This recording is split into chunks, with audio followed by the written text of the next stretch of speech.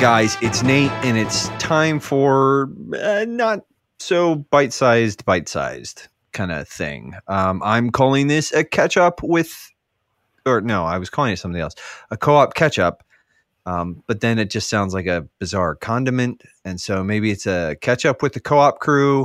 I don't know. We'll worry about that in post. But I'm joined here on this not so bite-sized with Duece, my brother Duece, aka Luke, or Luke, aka Duece. Say hello. Hi. And Parker. You both, and Parker, you can say hello too. Hello. I do look like I actively look forward to interrupting both of you often.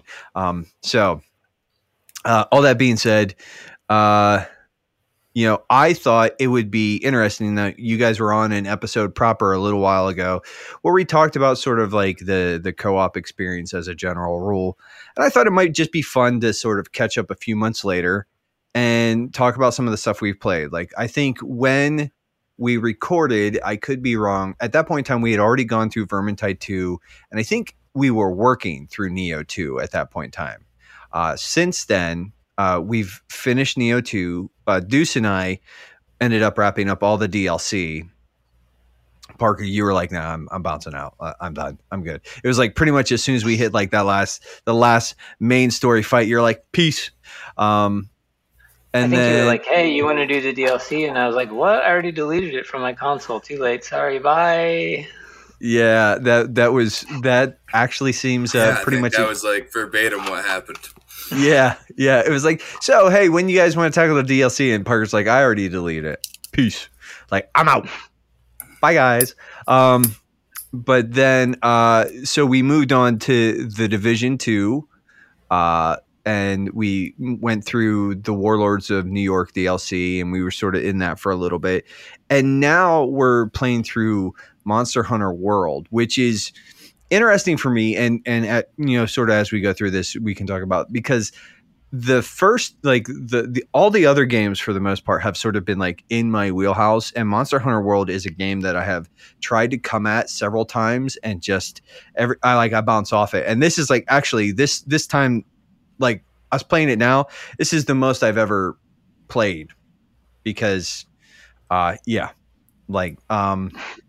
anyways, let's start the conversation with, the game that we sort of, we finished first in this, and yeah.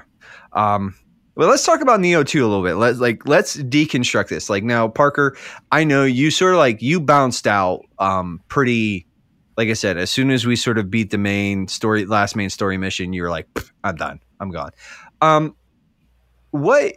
And I know that you, in sort of private offline conversations, you and I, and even, the three of us have had that, like, Neo 2 was just like not your vibe, right? Like, you just were kind of like, it's fine, but it was more of like, I'm playing this because I already own it and you guys have it, and the only reason I'm actually playing it is because you guys are playing it with me. Do you have anything to add to that, or any other thoughts? I mean, that's the quick and dirty of it. I think, yeah, it falls into that category of Dark Souls type of games. It's kind of like a co-op Dark Souls game, I feel like, in a lot of ways. And so those are kind of hit and miss. For me, it just is one of those games that I didn't have enough interest in playing it outside of the co-op sessions. And so it's tough with a game like that, because I feel like you really have to spend time on your own playing it. Even if your primary method of playing a game like that is co-op, it demands a level of detail and attention from you that I think requires you to have sort of like quiet, focused time on your own playing the game, whether it's like doing like the, different tutorials and what are they called? The dojo sections, I think, in order to like master up your skills and all that kind of stuff. And I was just like, I don't have the time or the interest to basically do homework on this game before our co-op sessions.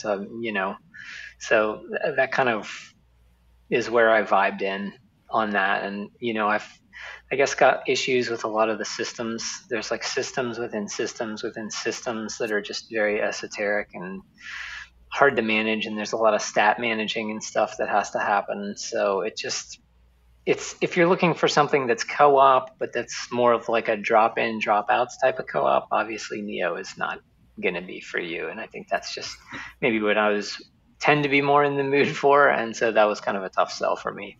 Yeah, Deuce. What I mean, kind of like what was your like the 10,000 foot view on Neo 2? I mean, that was playthrough 2 for me, so it's fun. I mean, I think it's a little unfair because I came in with my original character, so there was no get good anymore for me. It was just like, oh yeah, just remember the fight. It's like, You were oh yeah, I pretty much forgot. yeah. It's like, You oh, were I a forgot hard that is the carry. fight. Oh, okay, and then I'm like, okay, it's not a big deal. But it is fun. I Consistently mean, 50 levels above us throughout the game, at well, till least. the end, Nate caught up. Nate caught up. I think Nate actually. I was only like towards the end, like when I rolled through the DLC, I think Yeah, I was like maybe 15 behind him at that point. So yeah. I mean, it happens pretty quick at the end of the game. Like honestly, like there is that feel of the grind, and then once you beat the story, like there's just ways that you play on like the higher difficulties, and it feels like you start a fresh character in the way you gain levels or Amrita because it scales up obviously. Um, I definitely agree after playing it though with Parker's perspective on the systems. Looking at it now, even in a second playthrough, there's a lot in there that it was cool to see them try to expand it and add more into the game rather than just in vanilla Neo, like the original game. You basically had a fairly intricate combat system with a couple of extra like added perks or effects or stats or however you want to do it. But it was pretty much just learn the weapon and then focus in on your key stats and you could enjoy the game. It's pretty straightforward. And in Neo 2, they definitely did a lot within like the soul core system, your guardian spirit management, like just the stats inside the soul core, those yeah. bindings, all that stuff. Like it just starts to add in, and then it's you get back into the And stat man. you're not even talking about like, and then you're not even talking about like the equipment grind and like, Yeah, I was just gonna say, and then you go back to the original Neo, like which they kept true, is then you get into the divinity gear and all that stuff, and it's just like okay, unless you really enjoy plodding through piles of the same pieces to find the one that has the best stats with the right affixes or whatever you're looking for on it. Say it's once you play through the story, that's kind of it. Unless you really do enjoy um, diving deeper into that system, which I liked it because it scratches the loot grind. I mean, a lot of games I find that I gravitate to are the ones where it's like just give me loot, and then after I'm done with the activity, I'll sift through and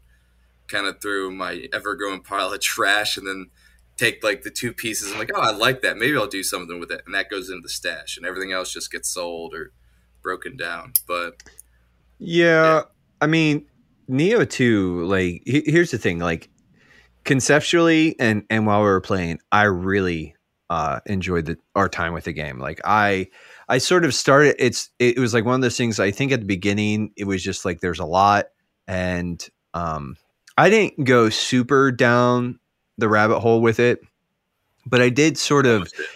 I kind of did. Almost did. Yeah, I was there. There was I did start a second playthrough at one point in time, but like or was it Way of the Strong, the second Mm-hmm. like the new game plus kind of thing. Um, but I think the more step like one because I just appreciate that genre as a general rule. Like I really enjoy the Souls like genre. I like a lot of those like super sort of technical, difficult games. And it's not to say that I'm really good at them. I just enjoy them. Or maybe enjoy isn't the right word, but for some reason I like to subject myself to the torture that those games, like the self-flagellation that those games provide. So, I mean, and I think when you're talking about just like like from the gameplay sort of loop and experience, like the burst counter and, you know, unlocking the different skill, like the paths for the different builds and everything. Once you can find, like, I ended up sort of maining and sort of like alternating between Kasarigama and then the fist weapons. And I had a blast because they're two wildly different weapons. Just absolutely, like, Kasarigama has like is a lot more like technical and has has like a lot more area of attack or area of effect kind of stuff, and there's a lot more almost like crowd control kind of stuff with the Kasarigama. And then with the fists, it's just like a lot of like dipping in, like punching things to death, and then like dodging out before I get squashed.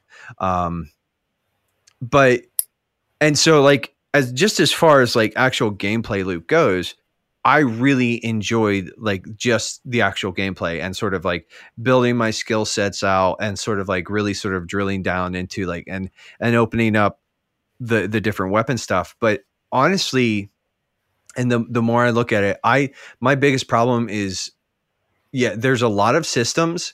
And then in addition to there being a lot of systems, there's just a lot of loot. Because you mentioned like the guardian spirits and the soul cores. And so they really are just sort of an extra accessory in a lot of ways, like for all intents and purposes. Like they do change like that sort of like your guardian spirit moves when you're in your yokai form or whatever. But for all intents and purposes, they're just another accessory for you to sort of manage. Like even it's a flavor. Like it's a flavor to your style, like more than anything else. But it's just like it's another piece of loot. Like, getting the different soul cores and then getting all the accessory cores to like sort of like build that soul core out. And it's like it was just like there was system upon system upon system. And there's a part of me that really appeals to, but I also just kind of like it's too much, because the biggest weakness of this game in comparison is just like the copious. You mentioned like the copious amounts of loot. It's like, dude, there is one, you're not guaranteed like 90% of the time. Like there's like, I was grinding before I bounced out of the game. I was grinding the Dragon Ninja gear, the Hayabusa gear, and I can't remember what it was like. It was like pants or boots. And I was like, I needed one more piece of that. Like, and I like to play with at least all greens, right? And so like, I'm like grinding, and it was just like, no. Like I did the fight against the Hayabusa ninja clan leader like 30 times. And I just didn't get the boots. Or whatever the one piece was. It was like I kept getting them, just not green rolls. And I at some point in time, and then there's even like the power levels in your gear and everything else. And it's like so it's like, it's like one, there are a ton of systems, but then there's also just like the loot, the flood of loot that they just unleash on you actually kind of makes the game hard to keep up with. And I'm just of the mindset that this is definitely not like if you have, I think if you have like a couple of friends that are like super into these games, and like this is like you guys are willing to invest a ton of time, this is a great this is a great venue. Like there's a ton of stuff to do. But it's almost, I think, especially for the way that we've like, it became too much for me, even at the end, even though like I was really enjoying it and loving it. Like at the end, I was just like, there's too much loot. There's too many systems. And as much as I really love just like the core mechanics and the gameplay here, it's too much. It requires like too much of an investment in my time and attention and energy, because in order to really like get good, like I got fairly proficient at the game, but it was just like to sort of like break through like it quickly became a gear issue where it's like I needed to up my gear so that I could actually sort of like push on through to the next level. And like there's something that sometimes that can be very satisfying. But I think, especially after the time that we sort of had sunk into it, I was just like, I'm good. Like, I'm done. So, Yeah. Yeah, I think like, and Parker, I think you and I have talked about this too. And we probably all talked. I think honestly, if you had maybe invested a little bit of time in sort of like building out your action, because that was the other thing, like the proficiency with the weapons and stuff and the way that system rewarded you or didn't reward you. I think a lot of times like your character, even though you were super leveled, was kind of stunted because you weren't doing like any of the solo stuff. And so like, Oh, for sure. I didn't invest anything in any of the Onmyo magic or the ninjutsu or stuff like that. I was just along for the ride with you guys. And the problem is with a game like that where there's like one or two, I guess, gating mechanisms, especially like later in the game, where it forces you to run a mission all of a sudden by yourself. And if you're in that position with me, either you have somebody who's nice enough, like your brother Duece was, to just jump in and take over my game and like re like re-gear me for that fight and like actually win the fight for me, or I would have just been like, nah guys, I'll see you when you're done with this game, because like at that point I literally didn't have the skill set to handle that boss. I was kind of underleveled and wasn't geared right for the fight and didn't really know or care enough about it to try to like figure that out. So I could have gone back and tried to figure it out, but that was like another 2, 3, 4, 5 hours of grinding or researching and combination of all those things where, thankfully Deuce could go in and just swap everything out and do it in like 20 minutes. But, for me to come in and do that myself in the late game stages of it, it was like, no, it wasn't happening. So share play for the win. Share play for the win. So it's a great feature to have. It would have sunk my end game if that hadn't been the case. But that's the problem with a game like that, where it's co-op up to a point and then they force you into this like single player stuff. If they had done that maybe throughout more consistently, they could have maybe forced me to get good early in the game. But it was so late by that point in the game that I had done none of those things. I was not interested in it. So yeah, no. And I like, and I said, and I've said before, I think like if you had, I do think if you had been forced to sort of like dip into that, you might have appreciated the game a little bit more. But that I'm also sort of saying like, but I think your sort of critique of it is like, this is not a very sort of casual style game. And like, this is not like a co-op game that you can sort of like breeze in and out of. Like, it's like, no, you will take this seriously or you will just be punished. It feels like you have to kind of like sign a blood pact at the start if you actually want to finish it, that you're going to like, hold each other accountable to make sure it happens. Otherwise it just won't. But yeah, I mean, and like I said, overall, I really enjoyed my time with the game, and I've toyed with like, it's like one of those things I think when I was sort of winding down, I was like, I toyed with like, well, maybe I'll come back to it. And the reality is I probably won't. Like, as much as I like that game, unless there's like something absolutely buck wild happens, I'm just like, I played it and I enjoyed my time with it, but I'm also kind of done. But as far as, yeah. Duece, you have anything else on Neo 2 that you sort of wanted to add to the conversation there before we?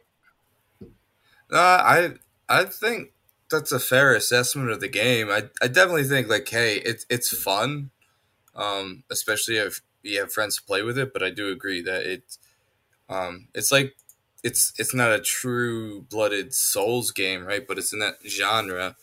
But it's in that whole genre, whatever game it is, they all require the same things. Like, you have to invest. Well, and in a lot of ways, but in too, this one, it was. Oh, go ahead. I was just going to say, in a lot of ways, too, like the Ninja Gaiden games or Gaiden, the Ninja Gaiden games. I hate whatever Ninja Gaiden games, right? That just came that had the remasters, sort of the Xbox ones. They were super hardcore, like 3D action adventure games, and so like in a lot of ways, Neo 2, and as much as like the Soulsborne genre, like is like Neo. Honestly, I think like now that I'm sort of thinking about it, like I honestly think that maybe things like Ninja Gaiden 2 and the super like and or Ninja Gaiden Sigma and I forget what, but like all of the Ninja Gaiden Black, Black and all mhm. that stuff for the original Xbox, like those games were super super difficult, and I love those games. And I think they were sort of even sort of like precursors of like what became the Soulsborne stuff. And so Neo and Neo 2, which are basically just continuations of that universe and sort of like sort of it's the same team, you know, basically same studio. So it's like I'm kind of like you know, the loot stuff is kind of like was not my favorite, but it's like, yeah, it's sort of almost a return to form for is that Team Ninja or Yeah. whatever. So yeah, I don't know. I I like it, but yeah, it's definitely it I is mean, if not for people haven't played casuals. it and they're willing to try to step into it, I think that the Neo series is a lot more approachable than an actual Dark Souls game. So I guess I look as like if someone would be like, oh well, should I play them? Like if you've never played a Dark Souls game and you want something that I think is a bit easier. I mean, to me it was easier, but like yeah, um, I think it's at Well, least like you can dip your toes in there, and it doesn't have the same level of and you have gravitas the as like co-op a true features Dark and other Souls. things Yeah. too that sort of can yeah. Oh yeah, they do a lot to encourage. Um, like hey, if you're struggling, just go to the shrine, open it up. Even randoms will pop in and help out. So Yeah. Yeah. So all right. Well, we're going to move on to a much more casual game. So the next sort of game that we ran through was Division Two, is specifically the Warlords of New York DLC. Um, and I think actually I picked up the original Division and Division Two because of you, Parker, originally. Um, I think that's something that you're like, oh, hey, this is pretty cool. Or maybe the original Division, like you were like, hey, check this out. And I think I did. And then it was sort of when Division 2, it was like one of those things like Division 2 was on sale for like $5. And I was like, I will buy that for $5. Um, and then, you know, proceeded to play the mess out of it. But that game now, and it can be way more difficult, especially when you start getting into the higher levels and you start chasing gear. But for the most part, it is super casual. There was a lot of like dropping in, dropping out. At one point in time, while we were playing that, towards the end of our run, Duece and I, our brother-in-law Adam, he hopped on with us a few times and you know helped us. And actually I've actually since then I've kept Division 2 installed just in case like I want to hop on with Adam and rip around. But what are your guys thoughts on Division 2? Deuce, you go ahead and sort of, you know, like had you already played Warlords of New York at that point? oh yeah, Okay, so yeah. And that was like a second or third playthrough for Warlords with you guys. Um, it's I like the Division games. I mean, again, it goes back to I see more and more of a trend for myself with like games where it just tosses loot at you. It's like here you go. I definitely think like in Division Two they did a lot. When you look at the first game into the second one of improving the system across the board, um, I yeah, it's just super casual. It's super easy to just almost. I hate to say it this way, but it's like brainless fun where you figure out a build that you like and then you just play. And there's nothing in there that's like oh unless you like if you were to get Adam on here, our brother-in-law, I'm sure he could explain the raids are vastly different than just the regular running around the map. But just for me, it's fun to kind of just plug in and pick some missions or whatever, and chase some loot, like really, because that is the end game in Division 2 is the grind. Um, I'll say this: I don't think they ever found the magic bullet for like their play, like the loop in the game personally, because they tried to not recycle but keep everything relevant, or like make it that, oh, you can do anything, but there was no loop to fall into and just find that rhythm of like, okay, yeah, I can do this for 30 minutes or an hour and just have fun getting some gear and then hanging out. They kind of did it with the tower, but even that, to some degree, I felt it was a loop and it worked, but it had some issues that detracted from it. Well, there was But like you could clear all the different activities and stuff on the maps, and yeah, you could then reset the map. But yeah, as far as just like sort of evergreen progression or evergreen content, it very much was just like they never really found like the thing where it's just like you can just sort of drop in, play for a little bit, and then bounce out, but that would keep you coming back. yeah, Like, yeah, the tower's probably the closest thing to that, and even that's like just kind of like the only reason I did the tower was like to grind for gear yeah. after a I while. mean, and it's like I said, that if you get into, and some of that I think is actually, I blame Ubisoft a little bit for this.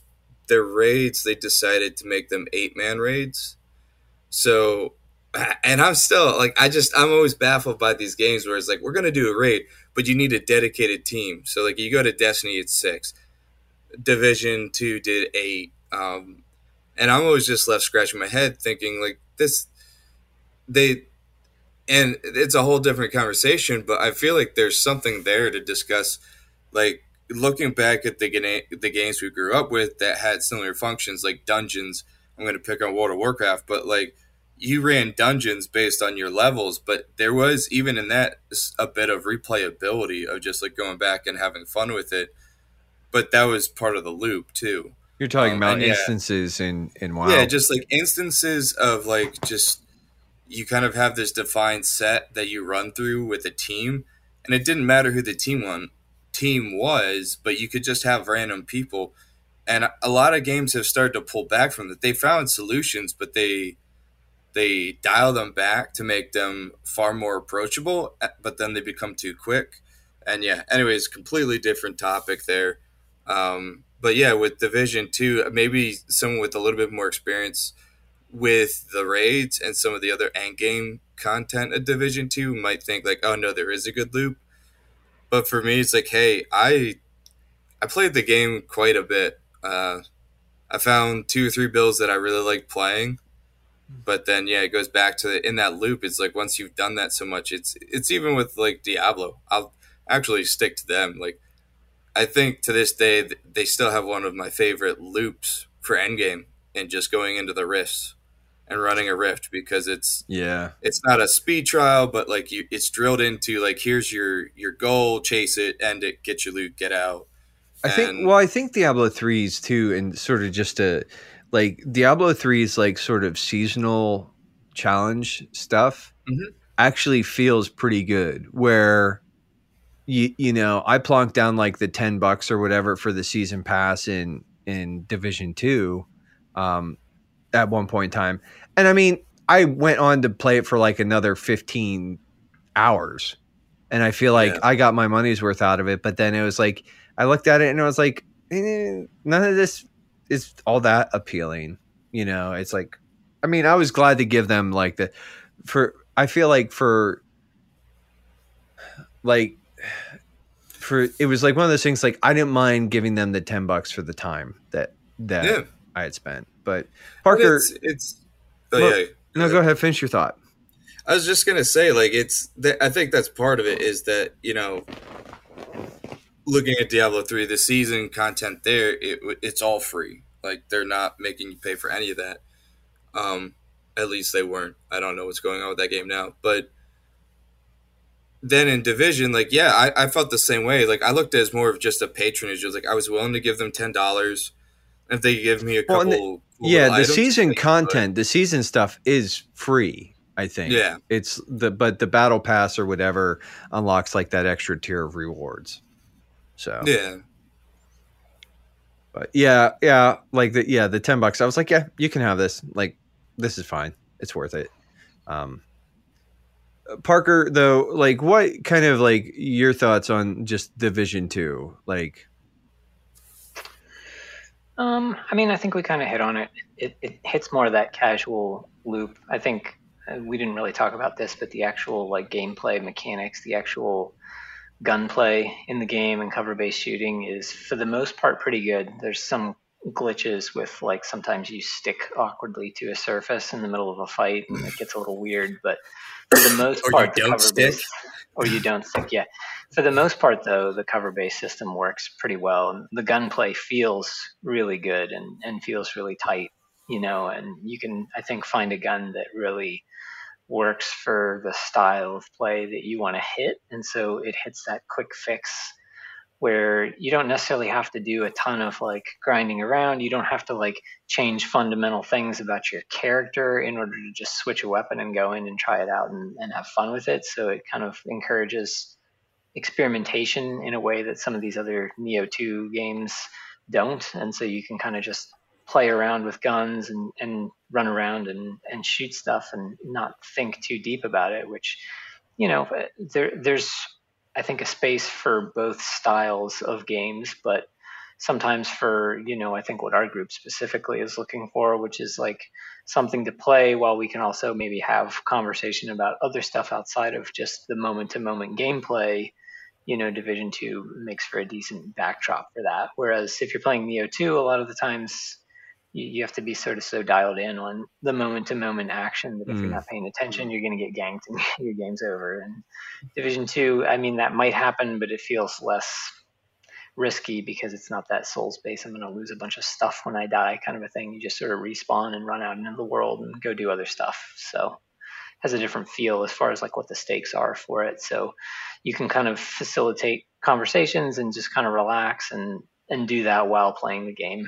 Whereas Neo 2, I think you're kind of, you know, you're sitting up in your seat or you're getting a coffee to make sure that you're on top of it. In Division 2, you can kind of walk in and be a little sloppy about it and nobody's going to care necessarily, you know.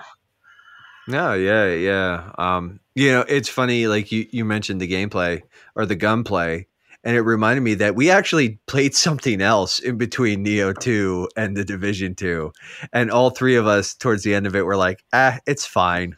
Tiny Tina's Assault on Dragon Keep, the standalone DLC package from, and yeah, I mean, I don't know if you guys have anything to say in as far as that goes, you know, because, but yeah, I was just like, I remember sort of like, I do remember like we played that and I was like, oh, this is fun, but it's like, it's Borderlands 2, like with some tweaks and mods. And it was enjoyable, but it was like, I had already done that DLC. And so it's like, I knew I was, you know, what I will say is about that is like, Parker, like, you're just like, we're going through it, and Duece and I the whole time were like, this is the best DLC that Borderlands 2 has. It's so good. And you were just kind of like, at the end of it, you're like, Yeah. I don't want to be that guy. I promise I'm not that guy. There are games I really like, but those ones, the ones we've hit on so far have been pretty meh for me. But well, yeah. I think too, like the difference is Duece and I were both like, we had played the mess out of Borderlands, the original Borderlands, and we played the mess out of Borderlands 2. And the Tiny Tina's Assault on Dragon's Keep is that DLC really, you have to be sort of invested in those worlds to a certain extent and those characters.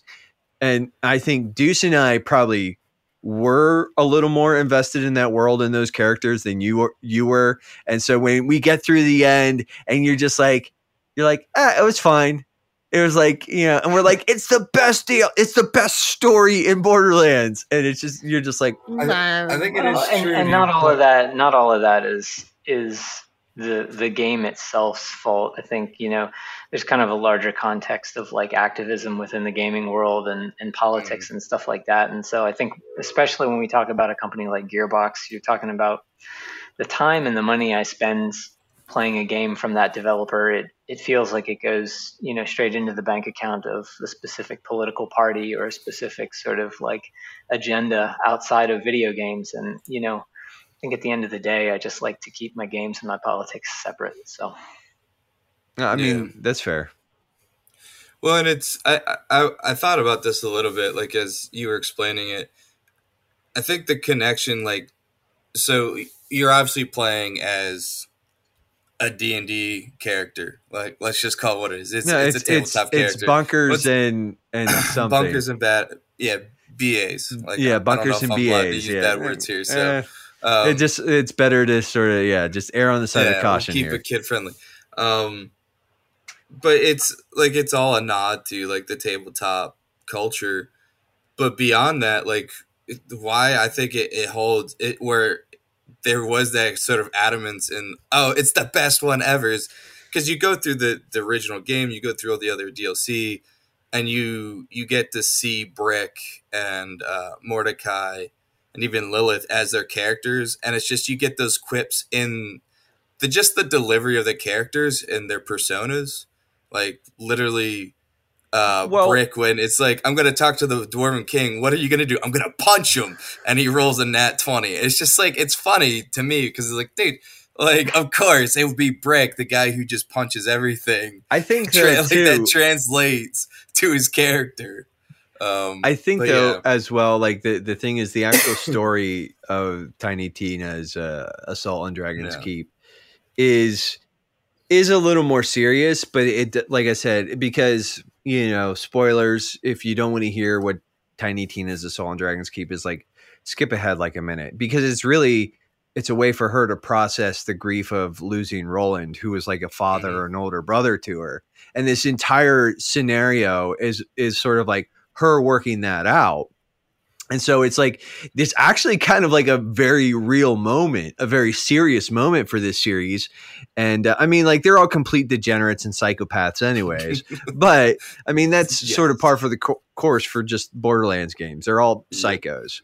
But, aside from that, I would say like, that one was kind of disappointing. I think the other thing too was like, and what I will just sort of as a last little, like, my favorite gun in all of the Borderlands games is Sword Explosion, which is a shotgun that shoots exploding swords. Swords. Yeah. And I got basically when we were playing through this time, I got like the best possible version where it shot out like multiple swords. And it was just like, I don't know. It's a gun that shoots out exploding swords. It's great. Sword Explosion. Awesome. Yeah, I completely forgot that we played that actually.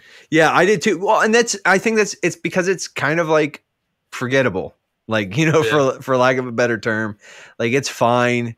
But I mean, like I said, Duece, we had already played through the DLC, and I think too, it's just, like I said, it was kind of forgettable. And I think like the only thing it reminded me of was like coming off it was like, I remember like getting into Division 2 and being like, oh, the gunplay in this is so much better.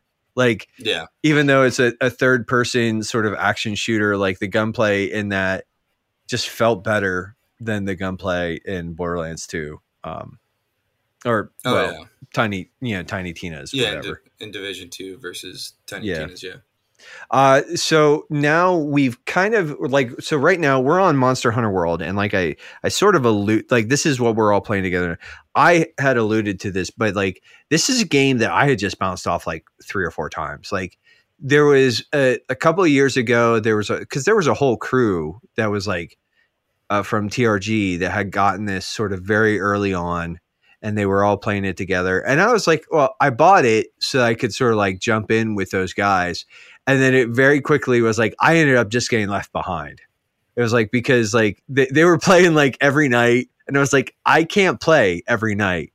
And then I had tried to sort of just get into it and play it on my own a few times. And it just, there are a lot of things about this game that like we'll sort of touch on, but I was like, for a lot of reasons that just did not stick. But Duece, this is sort of like, this is the one that you were like, when Parker because Parker and I were sort of like talking like offline a little bit, like, and I was like, I think Duece would really like it if we played Monster Hunter World, and like you and I was kind of like, I was talking to you, Parker, and you were like, I think we should give it a go, and I was like, I was the last one to sort of like I came to this very reluctantly, because I was like, this is just not my type of game.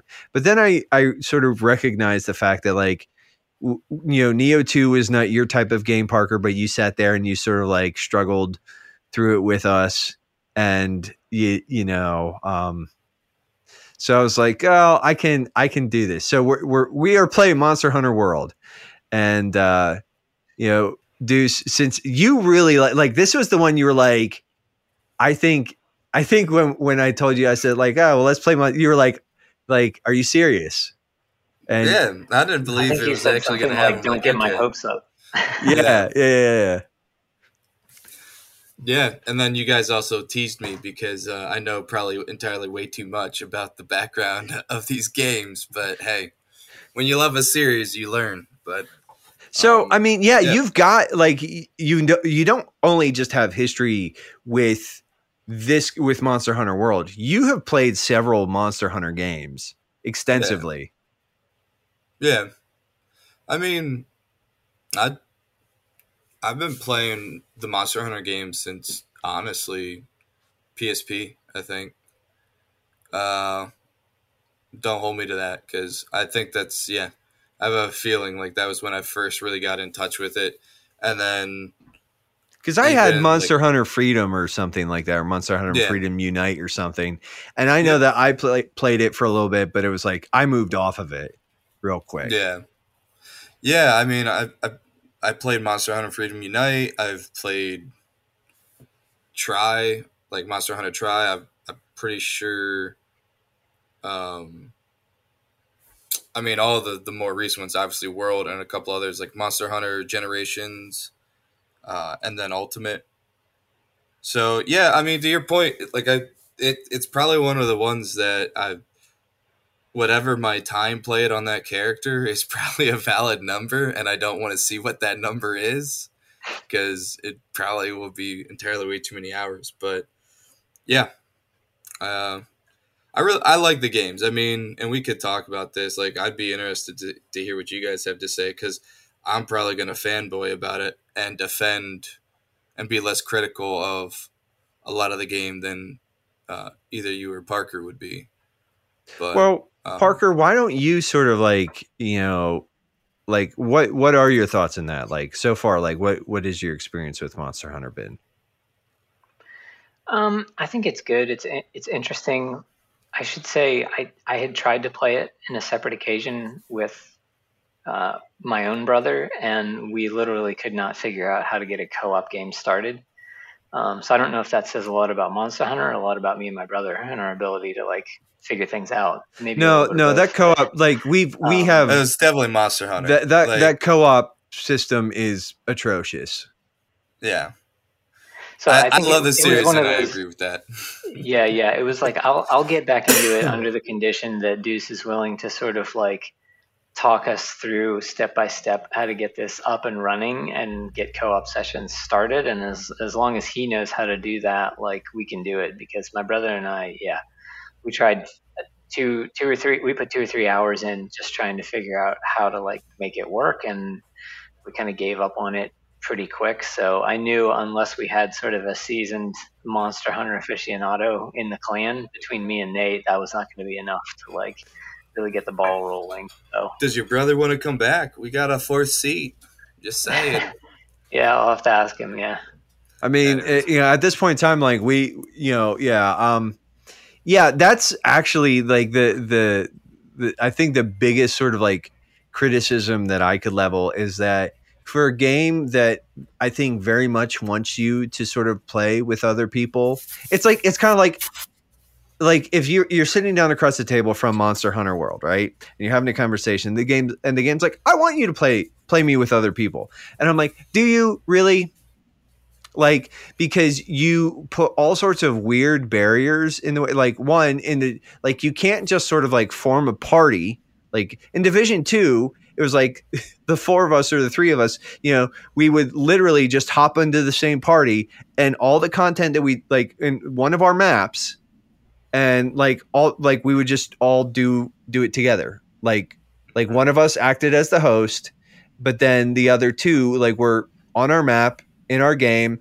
And it's like Monster Hunter World, you have to like basically each like instance, like each sort of time you leave the hub, you have to requeue all the stuff. And then if there's a cutscene that happens, you can't actually be in the same party until you get through the certain point in the mission and the cutscene, and then everybody can join you. And I'm like, that's dumb. That is super dumb, and that's bad. And I don't I'm angry that they did not. So that is only. I don't want to misspeak, but I'm 95% confident that Monster Hunter World is the only Monster Hunter game that they actually did that, which is really bizarre. And this is more a hypothesis than anything else, but I almost feel like they did that because Monster Hunter World was that was Capcom's like first real push back into like a console platform, like a larger console base rather than the portable. And then on top of that, that was their first real plug into focusing the Monster Hunter World game as like a release, not just in Japan and then trickling it over to the US. It was intentionally delivered like in tandem with the Japan release or shortly thereafter, but for that intention. And I don't know if they did that thing and like, oh, well, this will get a lot of people that don't even know anything about the game. Like they'll get these montages and get their feet wet. Because I don't even think that's true with Monster Hunter Rise, which is the newest one on the Switch and on PC now. I think you can just queue into a mission and you do it. And I actually like it better in that if it's a mission you haven't done, you can watch the cutscene or whatever for the monster happens right in the beginning of the hunt, and then you're into the action. And that's honestly, that's kind of how it probably should be. And like, it sounds like, they're definitely like sort of fixing some of the mistakes. And don't get me wrong, I'm enjoying Monster Hunter World. I do have some gripes. Frankly, I think the combat is kind of like not great. Like it's when, especially like coming off of something like Neo 2, where the combat is very fluid. It's very technical. It's very sort of like can change on, so like can turn, like kind of turn on a dime, really, as far as like, but like with Monster Hunter World, it's very much one of those things where it's like, once I commit to a certain move, I'm in that move. You're in it. And it doesn't matter. There are no refunds. There's no way to cancel out of that. And it's like, and it's very sort of like almost, and I think it's more because like it's a hunting, it's a like you're hunting and trapping these dinosaurs. Like, and yes, sometimes you're killing them, but it is more about like it's supposed to be a lot more intentional, and they want you to use like the traps and the snares and the pitfalls and all that other stuff. And I'm just like, I don't want to do that. I just want to boot this dinosaur to death. And I'm not trying to like. I want to boot this flying furry T-Rex bat. Any of the weapons, right? Any of the weapons. And they're these massive honking things that you're dragging around. I'm just impressed by your character being able to like slug like whatever said weapon is around, climb a tree, and like like not to be like, oh well, it's all intentional due to weight, but I think it is there is some intentionality in that because Parker, you're playing with the longsword, which is basically giant katana. Like it's like a Sephiroth katana. Yeah, except for like you don't wield it with one hand and like try to destroy the world. You're literally swinging around full body motions, like you're swinging for the outfield with it, and it makes sense. Like to me, it makes sense. Like I do agree. I wish, and I'm not trying to promote or say, oh well, just play Rise and it'll be better. But I do think like you pointed out that World was one. It was their way of trying to get a bigger player base, but then also they walked away from that into Rise saying like this is what we know worked and this is what we know we need to fix because like I'm going to pick on the dual swords in World. Oh, they're I want terrible. to play them, but I yeah, I love because they like are just plant and swing. I But when you love dual play weapons. Rise, Like I am a dedicated dual welder. Like yeah, and I like bounced off those in about 4 minutes. I was like, nope. because it's well in World it's really tough because it is plant and go, and then you really need to know how your moves work, like in your combos, and where that's going to put you positionally, like before you do it. But in Rise, they did a lot in Rise that just we're not going to see in World. Like the wire bug, like added completely new traversal to the game, allowed them to create a way to make like special moves actually viable in the game that aren't overpowered or just broken. But then it also in tandem with the wire bug mobility, just even move mobility, like the dual swords in Rise. If you're playing with them in that, you can cancel your animation and positionally move yourself as you're swinging your weapons, which you can't do in World. Like so, it's things like that where they recognize that they needed to clean up their combat system, but some of that's still there. To be fair, like that weightiness or almost like that. I don't want to say sluggishness, but yeah, like that difficulty of like, okay, I hit I hit my light attack and I'm in my light attack. There is no getting out of it. But yeah, it's in World. I do think like there's something to be said about the combat system being slower, but I think it's and hopefully you guys are seeing that it's they really did design that game to some degree to be played as a co-op experience. Um, It just, and a but lot of then it, it it's like just gets in its. But my problem is it just gets in its own way. Like yeah, they're like, yeah, we want you to play co-op, but then it's like at every turn, it's like, but we're actually going to make it really hard for you to play co-op. yeah, that's true. I mean, I should say it's at least it's a fair criticism. Um, that's why you just make a squad. That I mean, that's how you get Yeah, but around. Make even a squad. then, it's not like it's like one of those things. Like if we do, so like we're in the squad. Which by the way, I forgot to mention this. So we get into the into the Division 2. And it's yeah, for some reason, somebody handed the reins of a certain clan over to you, Duece, Yeah, and you can thank Logan for that. By the way, Logan from TRG. yeah, that was Um, definitely Logan. and since like you basically got put in charge of this clan, and He didn't Parker, tell me that either. It just happened. I got on the one day. He was like, "Hey, you're in charge." I'm like, "What? Is it because I'm the only one that's played recently? What's going on here?" and Like, I don't know. but anyways, so Parker and I joined, but then we also coerced you into changing the clan name Oh into yeah, the Sweaty Casuals, which is sort of like we have been like that's actually our squad name in Monster Hunter. Um, but that's sort of just become like, the sort of the terminology that we've embraced is like we're a bunch of sweaty casuals. Um, yeah, but we're That not really here sums to it up. invest. What's that? That really sums it up. Yeah, we're not here to spend hours and hours of playing the game, but we're gonna play hard for the hours we're there. Okay, even if it's only 5, and we're done after that, like it's got to be a sweaty 5. so But So Parker, I mean, aside from the fact that like you sort of you've taken a crack at this, where are your thoughts now with Monster Hunter? Like where we're at now? I think it's growing on me. I think, and I said this before, in contrast to Neo 2, that I was going to make more of an effort to try to actually get good individually on Well, this it's game. definitely way more approachable than Neo 2. It is more, yeah, it's definitely more approachable. There's less layered systems of stats that you have to try to figure out. So, I mean, the menus themselves are still pretty esoteric and kind of like we talked about before, like managing, moving a team of people from mission to mission, and keeping everybody sort of on the same page is a bit of a chore with the way the world is laid out, since everybody has to queue into a mission in solo, watch the cutscene. Everybody except one person has to back out and then rejoin into somebody else's game every single mission.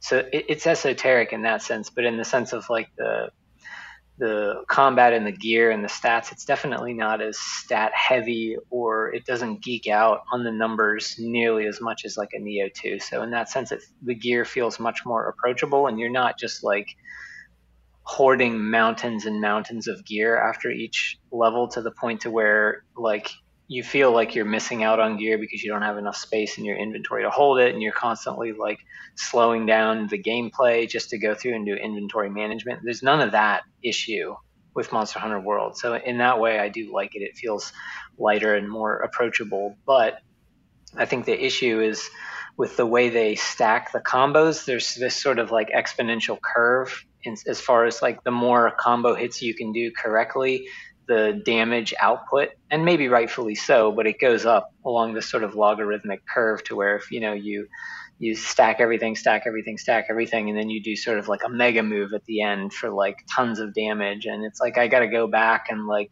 really practice some of that stuff and understand how that works specifically with the long sword that I have in order to maximize it. Otherwise, it's just whack, whack, whack, whack, whack. And it's every monster hunt is basically death by 1,000 cuts otherwise, which is fine. It's still fun to just sort of beat on something until it's dead, but it could be a much more elegant fight if I actually figure out how to, manage the really big damage moves. So it's something that I got to still invest a little time in on my own when I have the opportunity to, but it feels doable. It doesn't feel like a separate research project that it would if I was trying to do something similar in Neo 2.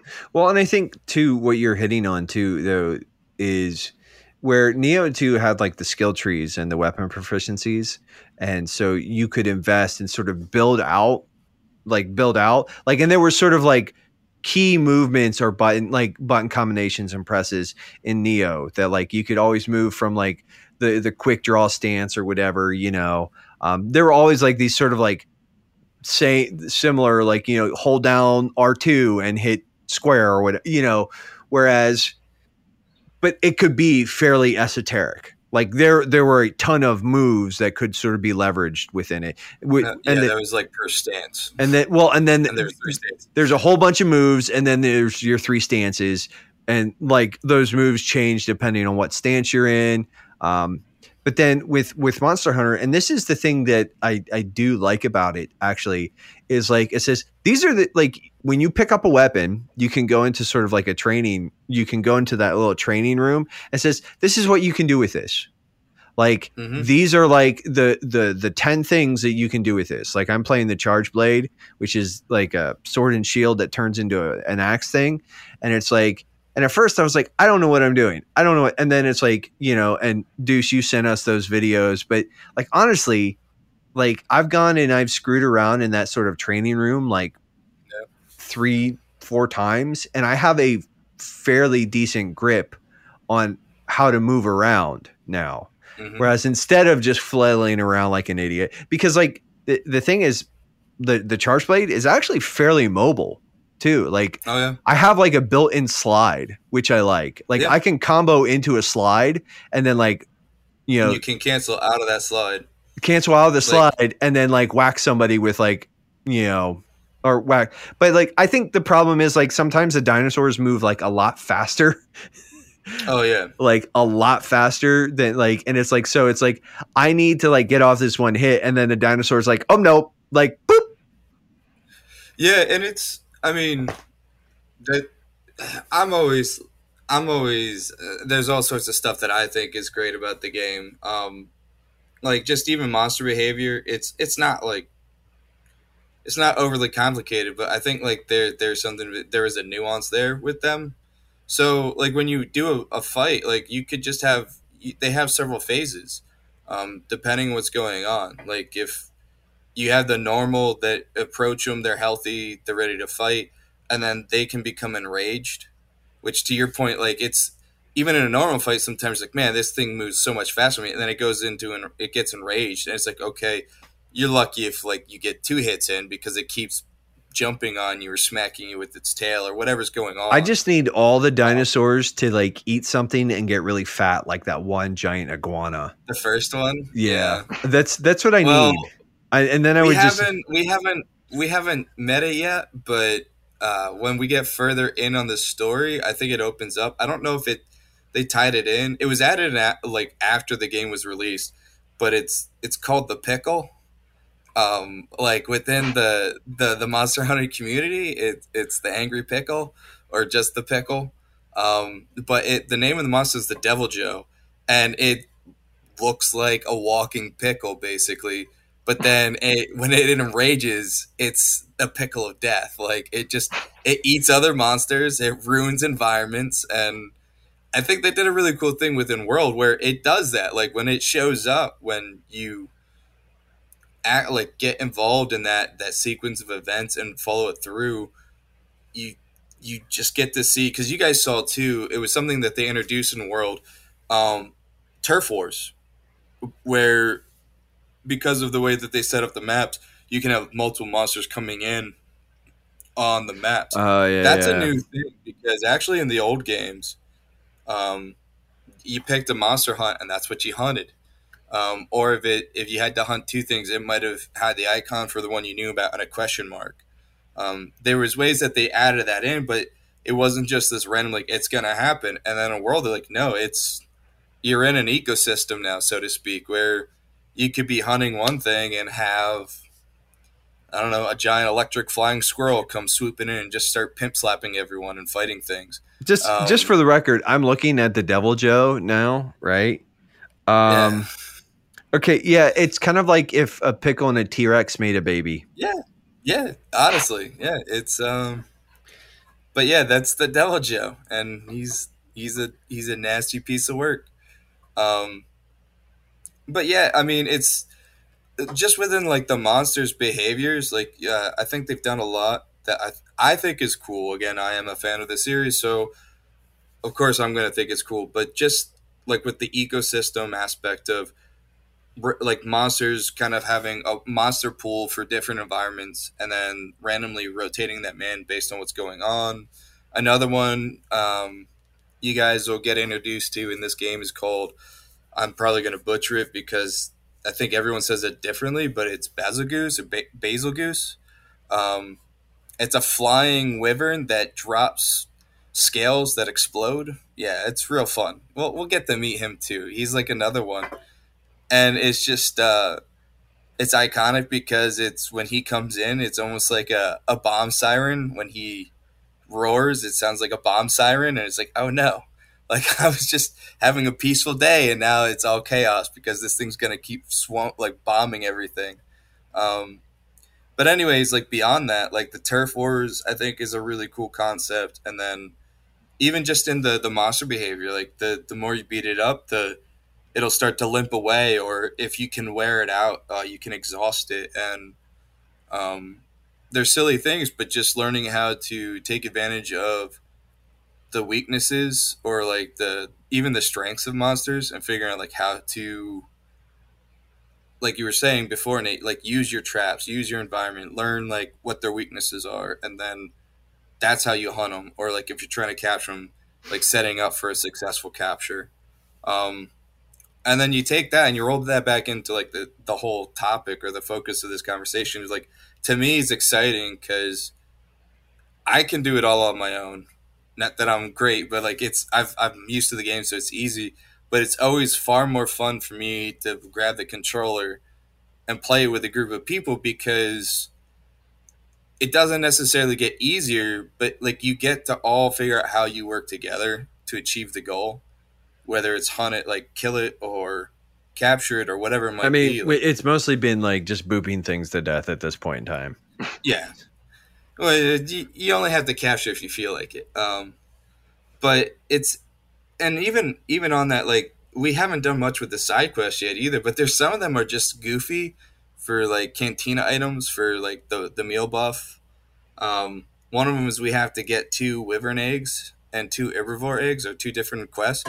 Like you can do it on your own, but it's fun when you have a team because you can either figure out, okay, so do we get one guy to basically carry this giant honking egg across the map and protect him, or and in the event of protecting him, make sure that we don't bop him and he drops his egg either.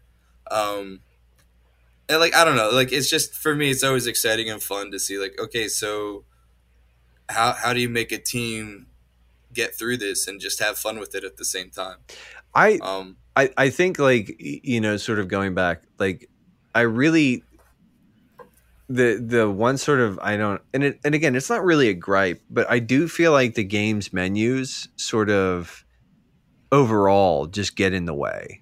Like I think that's fair. I I honestly wish like and maybe in Rise they've sort of figured out, but I hope if there's like a No, it's a little bit cleaner, but not much.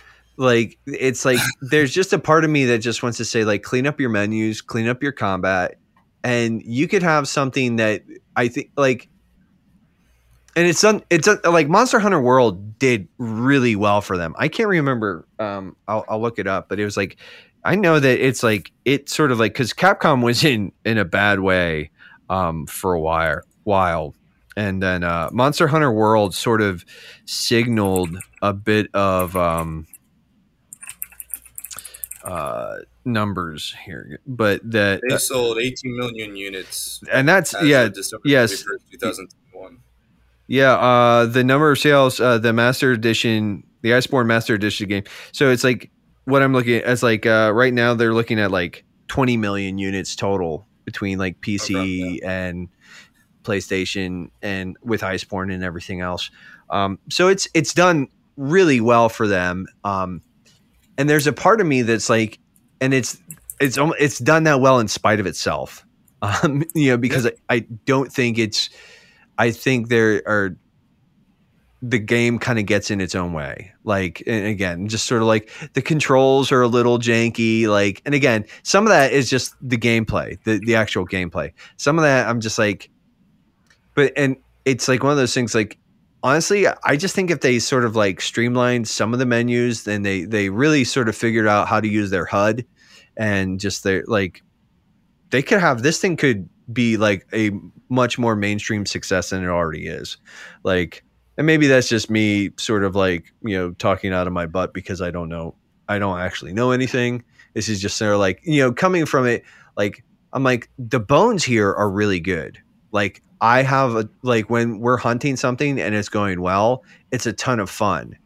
But it's like sometimes the game itself gets in the way of me doing the hunts or whatever, and Yeah. then it's like it's kind of like, oh man, yeah, geez, I wish this didn't suck, kind of thing. Like, I mean, it, I think it's fair. I think like I just look not that ratings really matter, but as a whole, both Monster Hunter World and Rise have come in like granted it's IGN, but it came in 9 out of 10 with IGN. I think Metacritic it was 88% from yeah, they're good the games. actual critics like reviewing it, and I think like even what they did with Rise, like the stuff I was highlighting, those to me aren't necessarily like they're not over the top. They've completely transformed the game. Like it's this whole new aspect. But they did it's a lot of quality of life. They've recognized like, okay, so how do we make this better? And to your point, I think like as more and more people play it and it's sort of like with anything. Don't go in with this expectation of like if you're looking for an Elden Rings game, like if you're looking for a Dark Souls or an Elden Rings experience, don't play Monster Hunter because that's not what it is. Like it is its own niche uh, type of game. I do agree with you. Like I even now I think like there and I see it in Rise. I mean I don't. It's easy to say because I enjoyed it, but it's also just objectively, I've seen base from World to Rise, like they did learn a lot. They took a lot of what they learned that was good from World and they put it into Rise, and then they also try to figure out how do we make Rise more mobile and more interactive. So it's not just the same cookie cutter. You have this puzzle tile piece map that you're gonna hunt one monster. It's like they and I think it's pretty cool personally. Like I'm gonna brag about the Switch. I think it's cool that they replicated Rise inside the Switch the way they did because it's not as graphically complex or as advanced as World. Like it is definitely a step backwards graphically, but functionality and mechanically, I think it performs better than World. And you can see that in like the system and the way that things work. Don't get me wrong, you still have slow weapons. You're still gonna have moments where you're like, what the heck? Like, I was telling Nate, I actually I had gotten Monster Hunter Rise for our nephew, and over our vacation, we all went to Bethany Beach. Um, I forced him to do some hunts with me, and even then, I'm in my character who's fairly confident. I was still getting knocked around by like the beginning monsters. Not that they could kill me, but I was like, oh man, I don't remember like being this bad at this game. But all right, here we go. But it's fun. I mean, I enjoy it. Again, like I said, I get excited and enjoy just being able to take a team and then figuring out how to work as a team to either capture or hunt the monster or whatever. But Yeah, Parker, any sort of additional thoughts on Monster Hunter Rise or World rather? I mean, I'll be like just sort of my sort of closing thought just to sort of button this up. I'm actually kind of interested in checking out Rise. I'm not going to buy it anytime soon, but it's definitely something like I'm a little curious now. So, Parker, what are your sort of closing thoughts on Monster Hunter World for now? For now, I'm enjoying it for what it is. We'll see.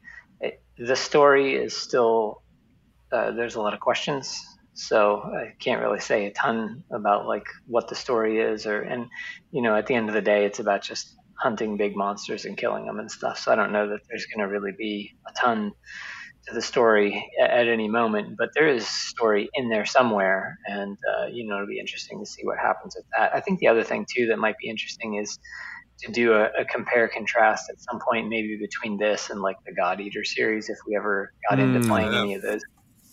At least tried one of them, whether it's the first one or the third one, or because I think there's at least three of them or whatever. Yep. But there's a lot of similarities between those two games. They're not exact.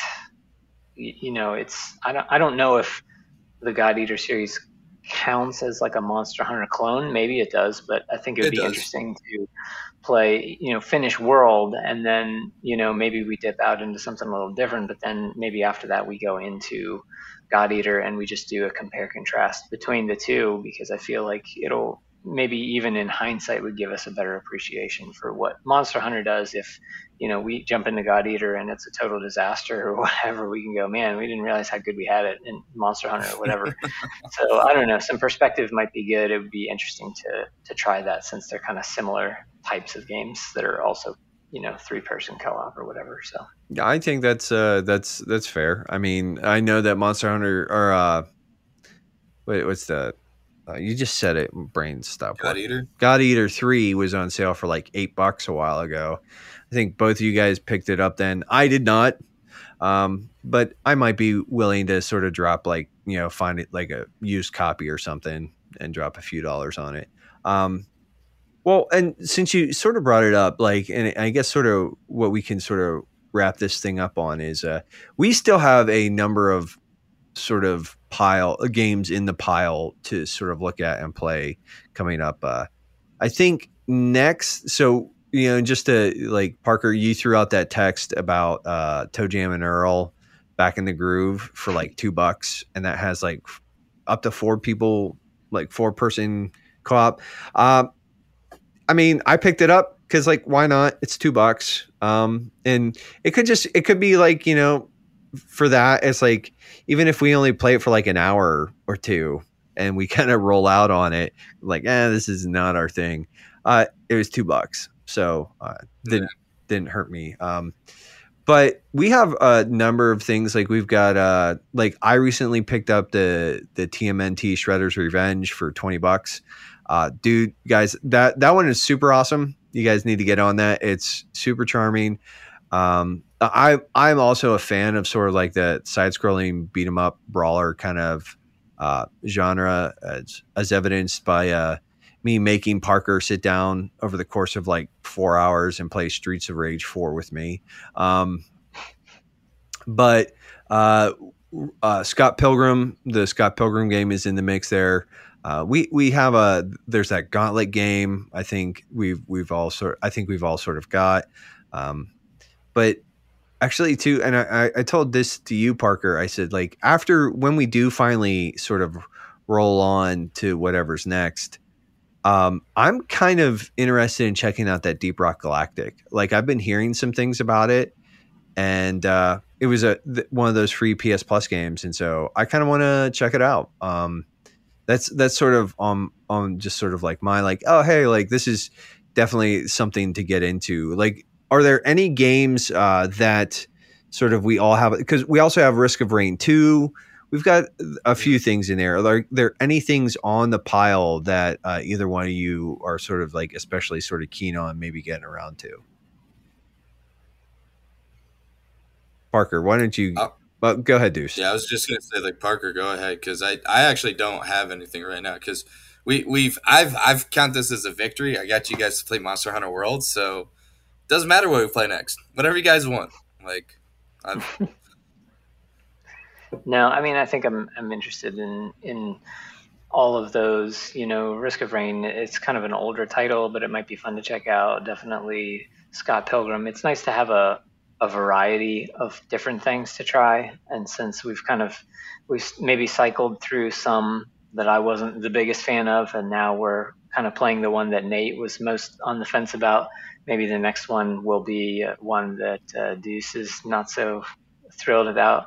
Maybe there's Dying only Light one 2. game I'm not thrilled about. Oh, yes, we do have that. And yes. Yes. All right. That's got a whole history there, just in and of itself. But yeah, I mean, just for the listeners, and I'll sort of is so the whole thing was like, it was basically like Duece was looking for a PS5, and Parker and I were like, if we help you get a PS5, like we're gonna hook you up with a copy of Dying Light 2, and you have to play it, and you have to play it with us. And because he played Dying Light with us and was not that big a fan.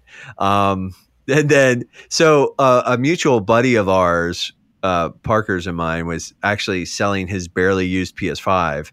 And I was like, I saw it, and I was like, I reached out to him, and I was like, yo, my brother's looking for one. Like, if you still have it, like, I'll put you in contact with him, and you guys can sort out the details. So he gets this like, you know, spanky, you know, practically new shiny PS5, and then in the mail like a week later, here shows up a copy of Dying Light 2.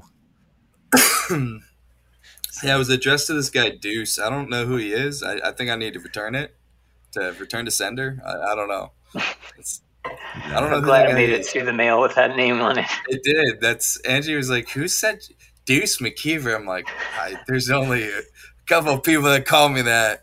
I'm like, feels like a game. Dread set in. I open it. He starts sweating. Yeah. No, I'm okay with it. Like, I know we don't have time to talk about it. Like, for all my griping or fear, I am intrigued to play the game, but I know I'm a complete wuss when it comes to like the shock and scare factor. So that's gonna be my cutoff. Like, I'm gonna probably have to play it when you guys are there. Otherwise, first moment of like a zombie trying to eat my face that I wasn't ready for, it's unplug, I'm out, I'm not coming back. So no, joking aside, I'm okay with that too. I've heard, well, and I'm kind of excited to get around to that one eventually, because like I've heard that the actual like like in a lot of ways it is just a massive improvement over Dying Light, and I love Dying Light. Like, I mean, I was not necessarily a fan of the nighttime sequences. You know, like the run across the city and don't get eaten by the zombies kind of thing was but yeah, man. Well, yeah. So we got a bunch of stuff sort of in the mix. Like I said, my sort of like right now, I do want to get around to like Deep Rock Galactic at some point in time, because like I'm kind of been looking at it and sort of side eyeing it. But yeah, I'd be there's a pile in there. So, all right, guys. Well, I think that's that. As far as being bite sized, this is not that. This is anything but bite sized. This is not quite as meaty as a full length episode. So, in comparison, yes, I guess it's but. We've done all of the things that we came here to do tonight. I want to thank you guys both for your time. And to the listeners, you guys know what you're supposed to be doing. Like, do the things, and, I'll catch you next time. All right. Later.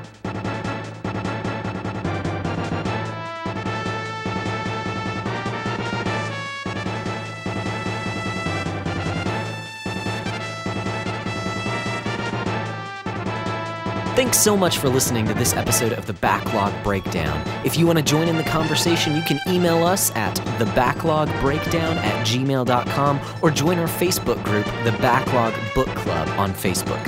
And on Twitter, our handle is @BBDownCast. Of course, you can also catch Nate and I on our social media platforms like Facebook, Twitter, and the GG app. I go by Broccolope, that's spelled BROCCOLOPE, and Nate goes by Nate_McKeever. Till next time, loggers, you keep beating down those backlogs, and we'll keep breaking down the benefits.